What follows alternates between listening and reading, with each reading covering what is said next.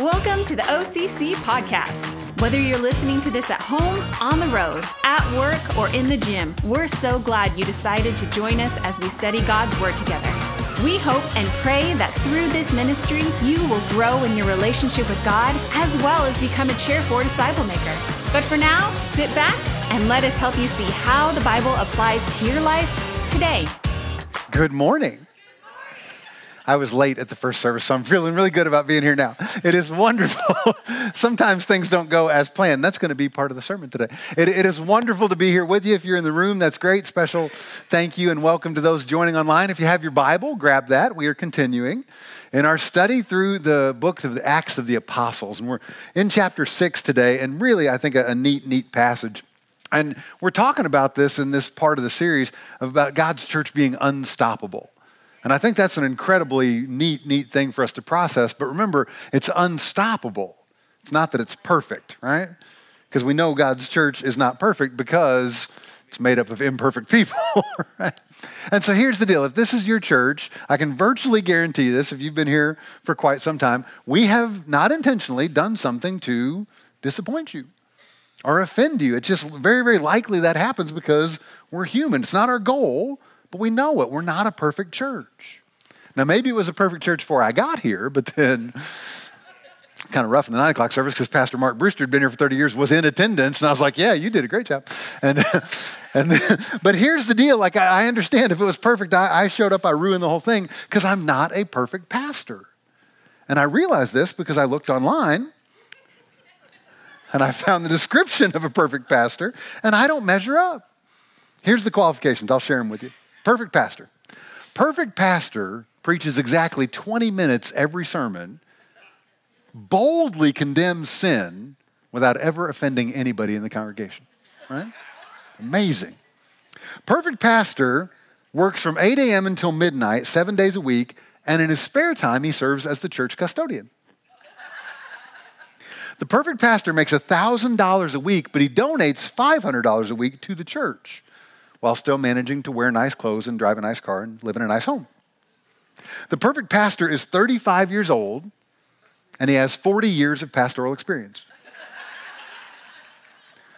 Perfect pastor has a beautiful wife and 4 attractive and well-mannered children. I got one! Feels so good.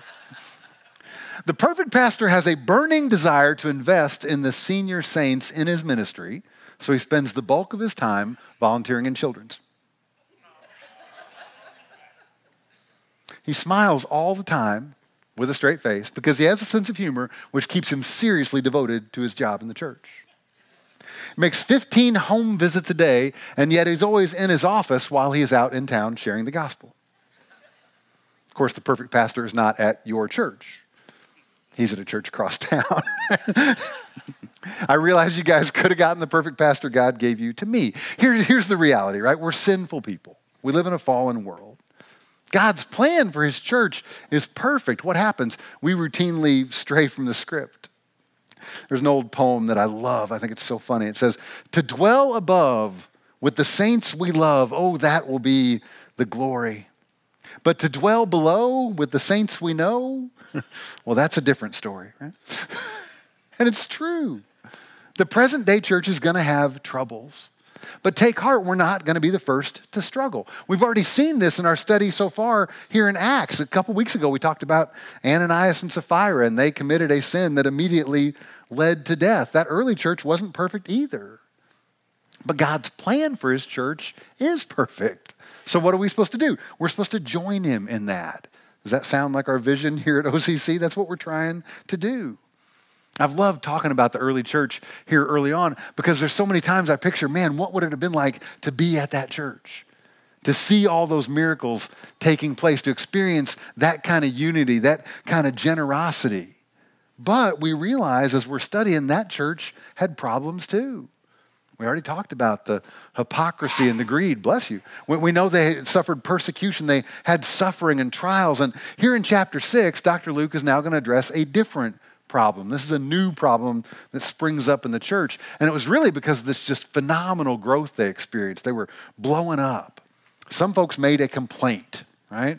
They didn't like something in the church. I know we can't imagine that today. But this complaint really was a danger, and it could have split the early church. We talk about that now a lot, church splits.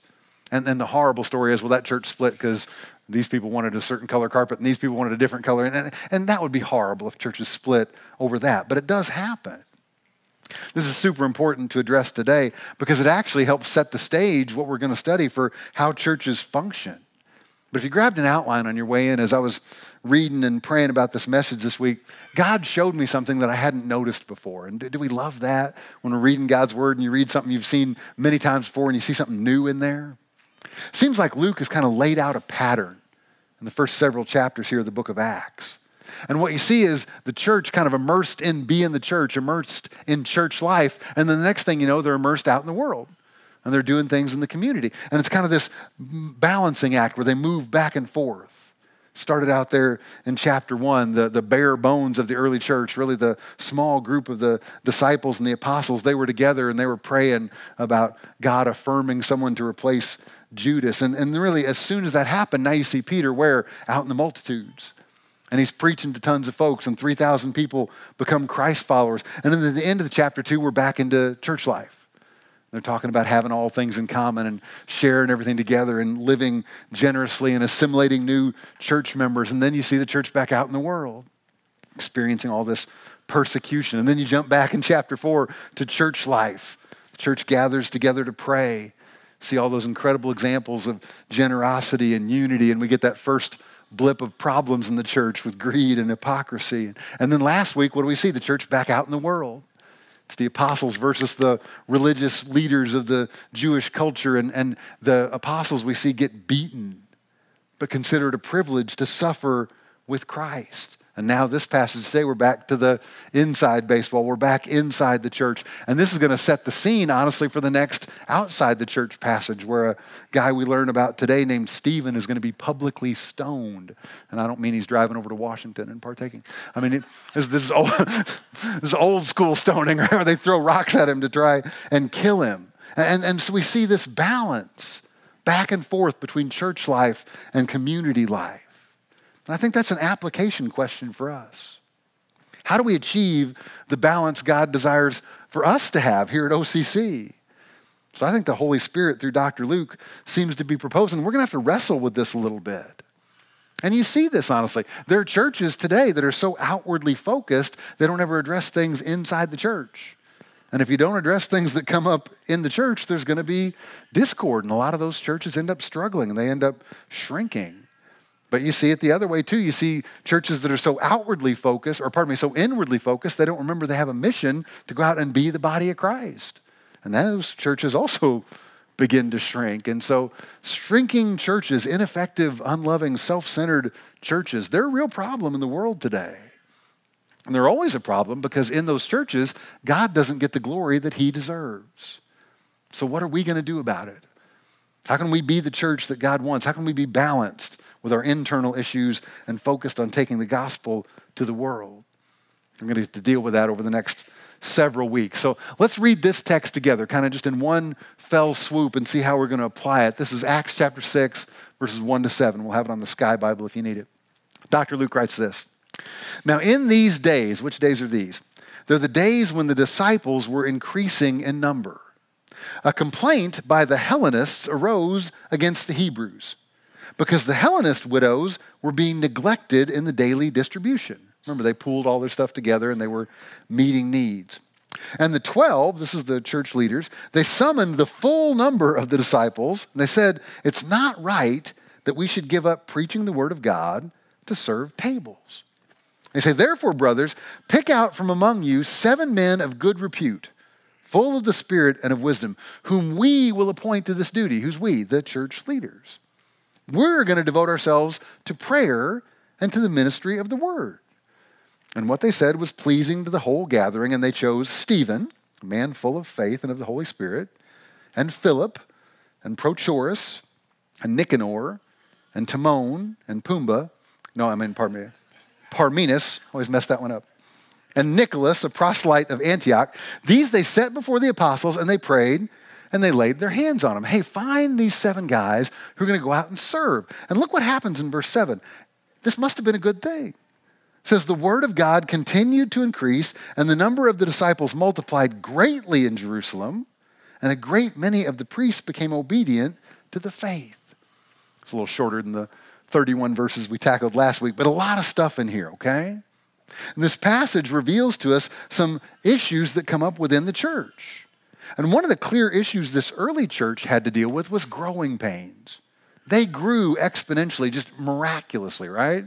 You had the 12 guys together, and then there were 120 people, and Peter goes out and preaches to the crowd, and now there's 3,000 people, and they continue to share the gospel, and now there's 5,000 people. And so much of the time in the Bible, when you see those numbers, they're normally just counting dudes, right? It's a very patriarchal society. And so you got to figure each one of those dudes had a wife and 3.2 children. And so the church at this point in time might be 25,000 people. It's just this huge growing organism, right? And when things grow, and especially when they grow quickly, sometimes it's really hard to help them move along. If you've parented teenagers, you know how this works, right? Because all of a sudden your teenager grows like 6 inches and 3 shoe sizes, and they're walking like this, and like, are your elbows and knees connected to your body? What, like, how do you do that, right? And they're just trying to figure out how to operate at that new size, right? Well, the church was doing some of that. They were growing so huge that they had issues.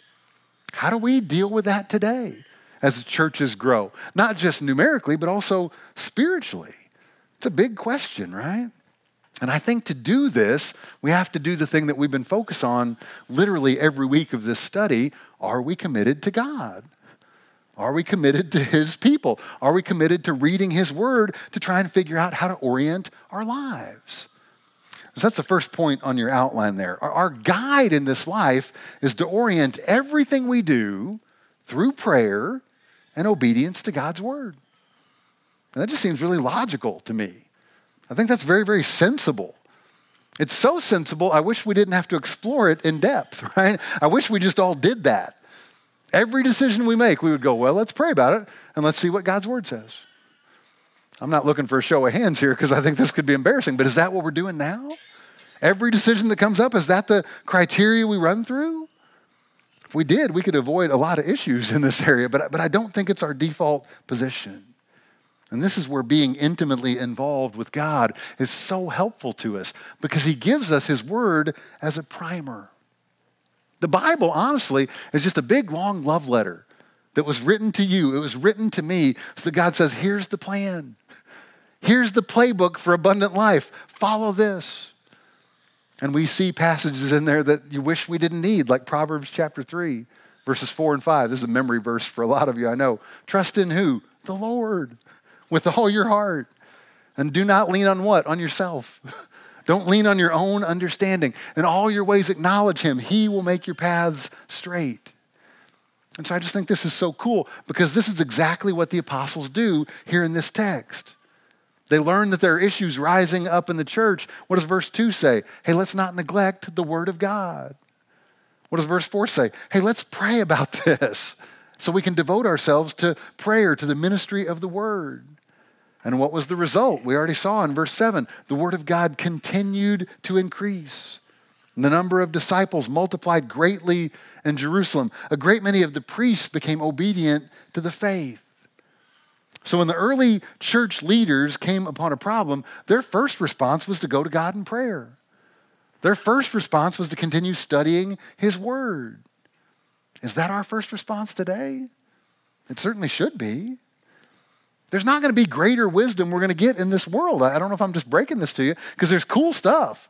I get it. You can go, Google everything, and there's AI and stuff, but we're not going to come up with anything better than God's Word.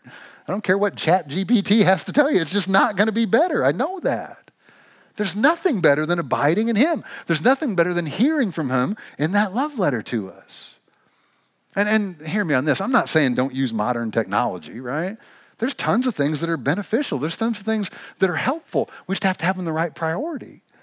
Don't place any of those things above God's Word. I've been so blessed in the time that I've been a full-time pastor, and I remember being on staff at the church where God had me back in Missouri, and we would go to these elder meetings, and man, I didn't mean to be a thorn in anybody's side, but I struggled with these meetings because the person who would set the agenda would just pack this agenda, and we'd meet, I'm not lying, every week for like 4.5 hours. We had a meeting, legendary, lasted 7 hours. And we would run the meeting by Robert's rules of orders. And so Robert was there in his protocol, but I was like, is the Holy Spirit here? Because I don't think, this is why I got in trouble with these meetings. I was like, I don't think we're supposed to meet that long, right? And I've seen and heard of churches that run their operations more like for-profit businesses than the Church of God. But you got to ask, are we seeking our own will? Or are we seeking God's will? And that's an important question to ask. How can we make sure we don't get off course? It's by devoting ourselves to prayer and by being obedient to God's word. That's it. That's the mark for the corporate church. And it should be the mark for every individual Christ follower who makes up the corporate church. And it's especially applicable, we see this in our passage, for leaders in the church. And I'm not saying there's not great wisdom out there. I've read books on church management. I've read books on church growth. There's good stuff out there. There truly is. Do we have it in the right priority? We're going to do something neat this fall we haven't done in the time that God has had me here on staff, but we're going to actually hire a consultant to help us in the area of kids ministry because we're seeing trends. Wes is doing such a phenomenal job. He is praying so hard, but he's seeing statistics that are kind of disappointing regarding attendance and retention of families. And so we're going to go to a consultant. We're going to enlist the help of an expert in that field, a real godly lady. And we're going to get that wisdom, and then we're going to pray and go back to God's word and say, God, are we doing this right? Anything we hear, we want to make sure it aligns with his word. So that's the deal. We want to be a church that brings God the glory he's worthy of.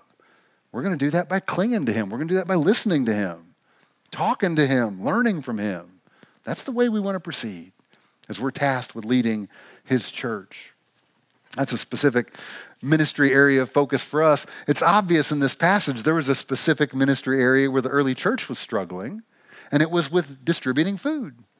They're supposed to take care of widows. The Bible gives us specific instruction about that. It's really important. 1 Timothy chapter 5, James chapter 1. And these passages, they're in the Bible because back in the day, widows, many of them were just destitute. Men made all the money, and so when men died, if they didn't have family, they were struggling. They had no means of support. And the church, as it is still today, was supposed to step up and meet those needs. And that is because as Christ followers, we're supposed to do that across the board. We're supposed to place others' needs before our own. You see that all over God's word. If we focus on obedience to his word and prayer, we're going to see that. And again, it's important for everybody, especially for leaders in the church. For leaders, those concepts should kind of merge together. If we're serving in the church, standing up here leading worship, if we're leading a small group, if we're counseling or mentoring, goodness, if I'm writing a sermon and we're not actively praying, I don't know how effective we're going to be, right? This is one of the things that God just hammers on me in ministry. And I don't know if you've driven by the church late on Saturday nights and seen my light up in my office. This is all I'm doing. I'm sitting up there praying, going, God, could you speak through me? Because I got not much. I have this incredible opportunity to stand and teach from the Word of God. I have this incredible opportunity to share the gospel. What am I going to do? Make it better? No. Spice it up a little bit? The only thing I can do is make it worse, right? I can detract from this incredible story, and I don't want to do that. An old story about one of the greatest preachers ever, Charles Haddon Spurgeon, pastored a huge church in London for almost 40 years. And somebody asked him one time, Reverend Spurgeon, when you get done preaching a sermon, what do you do? And he said, I go back into my office, and I fall on my knees, and I ask forgiveness for what I just did to the greatest story ever told, right? That's kind of the spot we're in. I can't make it better. There's a nod here to that reality of the joke about the perfect pastor. There are no perfect pastors, but for every minister, doesn't matter if you're vocational, full-time, volunteer, whatever, there's only so many hours available in the day, and we need to budget those wisely. See a priority on that here in Acts chapter 6. It says the leaders of the early church were supposed to budget the bulk of their time towards being well prepared to preach, to teach God's word. And in that regard, they were leaving something to the side that's very, very admirable, very, very helpful, and that's serving people. And they had to balance that out. How do we serve people and still spend the bulk of our time preparing to preach? I remember when I first learned about this, and it was a big struggle for me. God had just appointed me the teaching pastor of this church back in Missouri. And so I was at the church on a Saturday, and I was preparing for a sermon on a Sunday, and we'd had a huge snowstorm on Friday. And so people were coming up and trying to clear the lot, and they were having a hard time finding people, whatever. And I was like, well, I'm here, and I could help. So I grabbed a shovel, and I went out, and I was shoveling sidewalks and shoveling steps. And an older guy, a deacon in that church, came and got in my face. And he was like, we need to find somebody else to do this. You're supposed to be in there preparing to teach. And I got a little offended, and honestly, it was probably a prideful thing. I can do both, But here's the reality with something like that. If I would stand up before you and be unprepared to teach because I'd done something good, I'd gone out and served, but I hadn't prepared, that would be as bad as if I was standing up here unprepared because I'd watched a lot of baseball during the week, which I would never do. Hypothetically, right? Not that would happen. But either way, if I was unprepared, that's not bringing God glory. That's not using the gifts that he has given me to build his body. So bottom line for all Christ followers, but especially for leaders, are we orienting everything we do through prayer and obedience to God's word? But, this is a big deal, point number 2 on the outline, even when we do that, even when we devote ourselves to prayer, even when we orient ourselves to God's word, that doesn't mean we're not going to run into problems. I think the early church is a great model, a very solid model for the present day church to follow. Man, they're big on unity, big on community, wildly generous. They had leaders who had literally walked with Jesus. They were experiencing phenomenal growth. And it was all new conversion growth. These folks were placing their faith in Jesus. They weren't leaving the church from across town because it didn't have a perfect pastor and they were looking for the perfect pastor. We know that happens, right? But the early church in all this splendor still had problems. And part of those problems arose, honestly, because of those brand new Christ followers. I don't know if this is, groundbreaking to you, but a church that has a bunch of brand new spiritual people, they're spiritual babies, right? And with spiritual babies, you're going to have to change a lot of spiritual diapers. Spiritual babies are just like little physical babies. They're self-centered. Lots of crying with little babies, right? We get that. We know that. I heard about a mother once. She was trying to comfort. She had a newborn child, and this child was crying all the time. You know how babies cry, right? They want something, but they don't know how to tell you what it is. So they cry, and this little baby was crying like angry wailing, just, oh my gosh, so loud. And so bad that the mother's other child, a 7-year-old boy, came into the room. It's like, what is going on? Well, trying to comfort the baby. And the little boy, little Jimmy goes, where did we get this baby again? And the mother said, well, this little child is a gift from heaven. And little Jimmy said, yeah, I know why they kicked him out. Because, oh man, this is rough up in here, right? Little babies cry a lot. They want something, they can't tell us what it is. Let's broaden that category just a little bit. Isn't that why we grumble and complain? The only thing is we're getting much better at camouflaging what we want. We try to spruce it up a little bit, make it look better. We camouflage our intentions because we don't want to die to ourselves. The reality is that all of God's churches are prone to having problems within the ranks. And I believe this issue that comes up in the early church, I don't think it was deliberate in any way. I don't think they set out to offend anyone. Turns out the Hellenistic Jews felt like their widows were being slighted. The Hebrew widows were getting more than their fair share in that daily distribution of food. And these are two different groups, right? The Hellenists were largely made up of Greek people. They came from outside the Palestine area. They were influenced by the Greek culture. But the Hebrew Jews, they spoke a different language. They spoke Aramaic. They grew up in the Jewish culture, many of them right in that area. But both of these groups had come to faith. How? By professing faith in Jesus. They believed he was God's Messiah. They believed he was the Savior. But they came with these two different backgrounds, right? Well, isn't that the same thing in the church today? Got a lot of folks who show up with different backgrounds. And being a Christ follower, being saved, doesn't erase all the background stuff. Somebody shows up here at church, they're a brand new believer, they're still going to have some conflicts. Being new in Christ doesn't eradicate all of our cultural issues, all our attitudes. That baggage comes along for the ride, doesn't it? As we grow in our Christ-likeness, what we're supposed to do is learn how to get along with one another. We're supposed to practice that unity we see displayed in the early church. And I love this. This is, again, something unique in this passage. In verse 1 of chapter 6, Dr. Luke gives us a first mention of a word that we use all the time here at OCC because it's part of our mission. It's our mission. We're going to make disciples who make disciples. This is the first place in the Bible where the folks who followed Christ were referred to as disciples. You realize that? You know what a disciple is? Goodness, if this is your church and you don't know, you're not listening when we're talking. A disciple is a learner, right? Well, what are we learning? We're learning to follow Jesus. That's not a practice we're great at the start, right? We don't pick that up immediately. It's kind of a lifelong process. That's why God's word continues to instruct us over and over. You're supposed to love one another. You're supposed to serve one another. You're supposed to bear with one another. If we did all those things right all the time, the Bible would be a lot skinnier, but it's not. Because we have to hear these things over and over. Even devoted Christ followers run into problems. And sometimes being in ministry amplifies the problems. And that's what happened here in the early church. They were trying to meet the needs of these widows. They weren't setting out to ignore them, but they weren't accomplishing the task in a God-honoring way. Sometimes we try to do things in the church, we're doing ministry, and we ask for a pass because our heart's right. Like we were trying to do it, we just weren't doing it very well, right? I'll never forget this, and this was disappointing to me. Again, I give lots of illustrations of stuff that happened back in Missouri because nobody's here. No, hopefully not going to step on too many toes, but this one, some toes needed to be stepped on. When I was the area director for Young Life, we were doing a big outreach deal in a kind of under-resourced area of town, and so we were having this big meal, going to feed a bunch of people. And there were several churches that had partnered in this, and I literally saw two pastors from two different churches in town almost get in a fist fight because they wanted to have their table at the front.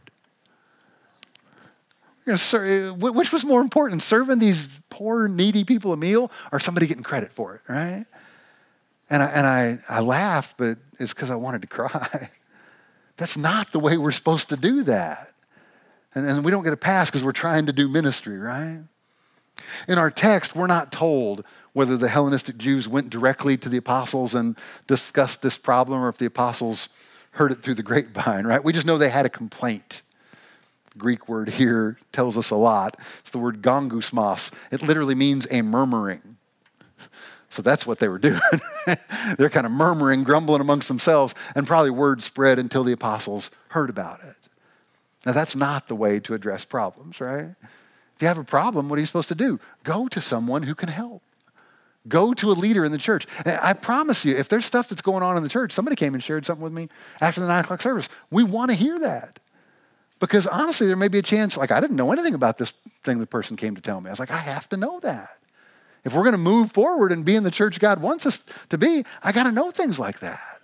So if you have an issue, come talk to somebody on staff. Talk to a ministry council person. We want to hear those things and move forward. And so what they did in this church looks a little different from the governance model we use today, and Paul will teach more about these, and we'll get to those at some point in time. But we have like an elder governance model. If you've seen that, we call ours a ministry council. But it's this unified band of believers, guys with differing gifts who meet together to discuss things. Here they didn't have that yet. They hadn't set that up yet. So what did they do? The apostles just brought it to everybody.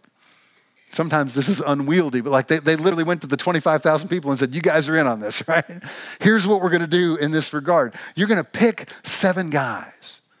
And I love that. Don't pick one guy, right? You're going to pick 7 guys. And not just any warm bodies. You're going to pick people who are of the highest caliber, the greatest character. It says full of wisdom, full of the Holy Spirit. Get a bunch of them to come together and serve.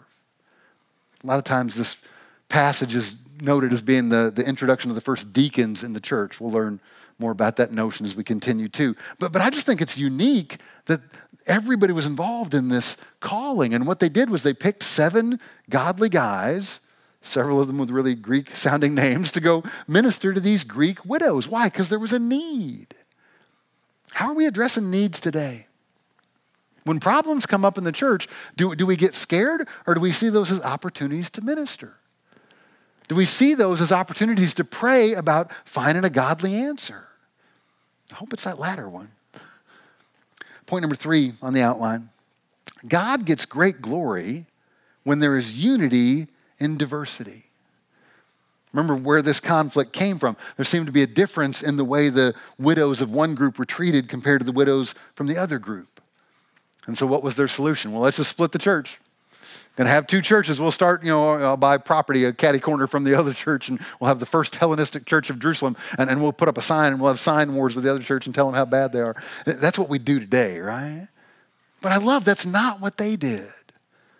And this is telling, and I'll tell you this, these two groups from different backgrounds spoke different languages. They worked this out in a spirit of unity. They didn't split the church. And I'll say this, there are times, honestly, when churches may have to split. If you have serious doctrinal issues, if you have biblical issues where you can't get together and how to bring God glory, those churches may have to split, but it shouldn't be over stuff that's not biblical. It should never be over the color of the carpet. Because God gets great glory when diverse things are unified. I remember when he taught me this lesson, and man, I hadn't been in ministry very long. And again, it was when I was doing Young Life ministry. And so we had an issue in the town where Christine and I were born and lived. And there was a strong African-American population. And I'd gone to an elementary school where I was one of 3 white kids in the school. And doing Young Life ministry in this school system, there was really kind of a chasm. There was a divide there. And I remember well-meaning people who really loved kids, they loved Jesus, came to me and was like, well, you ought to have 2 clubs. You ought to have a black club and a white club. And I was like, are you hearing yourself talk out loud? Because I came from an elementary school. I was like, here's the whites drinking fountain. Here's the, I was like, yeah, are you sure that's what we want to do?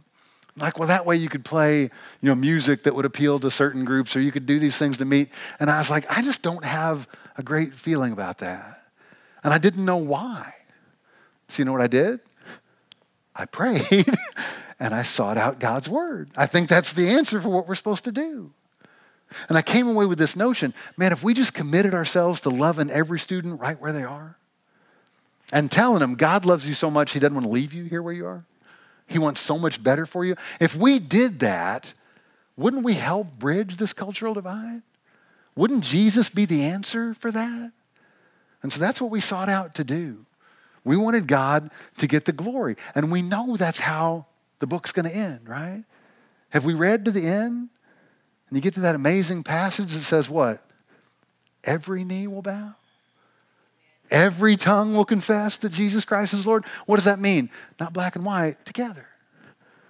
Different cultures don't matter. Different financial places don't matter. Different educational statuses don't matter. Every knee will bow. That's unity across diversity, and that is beautiful. And God will get the glory, amen? Number 4, understanding our spiritual gifts can actually help us resolve conflict in the church. In our text today, we realize even the apostles, right, these guys who had walked with Jesus, they couldn't do enough. They couldn't serve well enough or hard enough to meet all the needs of the church. They weren't perfect pastors either. It makes me feel so good. Specifically, they were called to leadership, right? And they were equipped by God for the ministry of prayer. They were equipped for the preaching of God's word. But it doesn't look like they were micromanagers. They didn't have to go out and manage everything that was going on in the church. They would delegate responsibility to other people who had spiritual gifts that God had provided. So they could go out and address those issues. And that example is still super relevant, super helpful in the church today. I guarantee you, again, if this is your church, you've heard me say this before. We have this vision. Vision is a picture of the future that produces passion in the present. We want to be a church that joins God where he's at work. That's our vision. And you've heard me say this before. We're not going to accomplish that vision if only half of us are on board. To accomplish that vision, 100% of us need to be on board. That's what we're searching for. We want to join God, every one of us, where he's at work, because that's the thing that brings him the glory he deserves.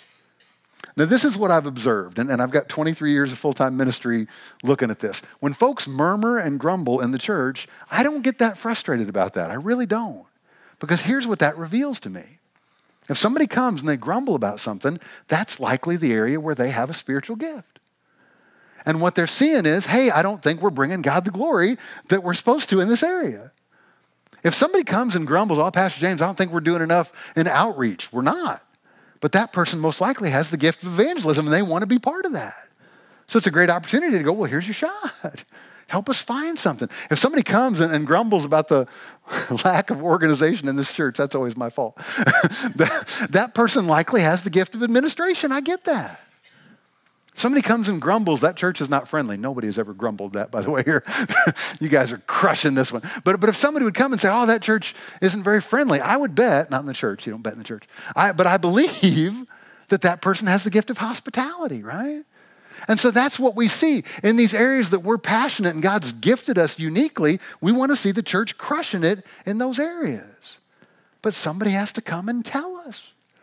We don't want to stick our heads in the sand. We want to be part of resolving these issues, addressing these conflicts, because we want God to get the glory.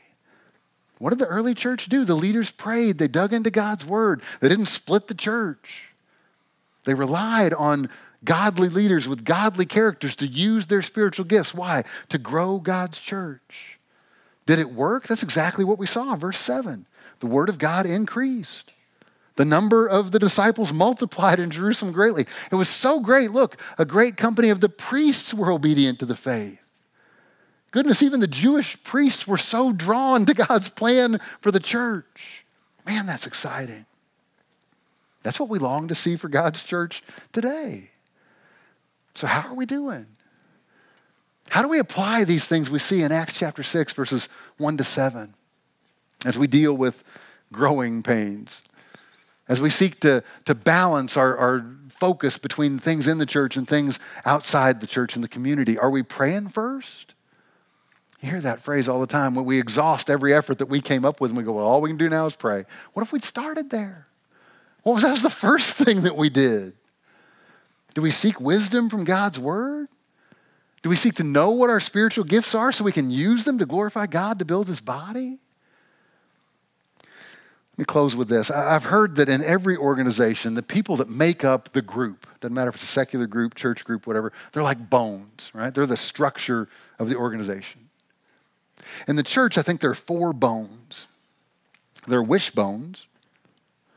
Those are folks who just wish somebody else would step up and do that. There's an issue. I don't want to do that. Man, I hope somebody comes up with something, right? There are jawbones. There are people who talk a good game but really don't have any actions to back it up, right? Or knuckle bones. What does a knuckle do? Comes along and knocks everything. That's not a good idea. That's a horrible idea. I'm just going to knock that idea. And there are backbones. What do backbones do? They come along and carry the load. Backbones know their spiritual gifts. They step up in the church to serve. They step up to meet needs, like these guys did who were appointed in the early church. Amen? That's what we're looking for. We got a church full of backbones. God bless you guys. I sure do love you. Let's pray. Oh, Daddy, help us to be the church you desire for us to be here at Orchards Community Church. Help us to be the church in the world as we go out into the community. God, we don't want glory for OCC. We want you.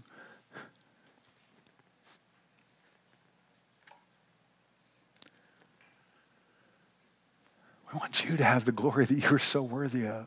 It's all that matters. Help us, God. Help us to pray. Help us to seek you first. Help us to know your word. Help us to be immersed in your word, looking for your guidance on how to be your church. Because your church is unstoppable.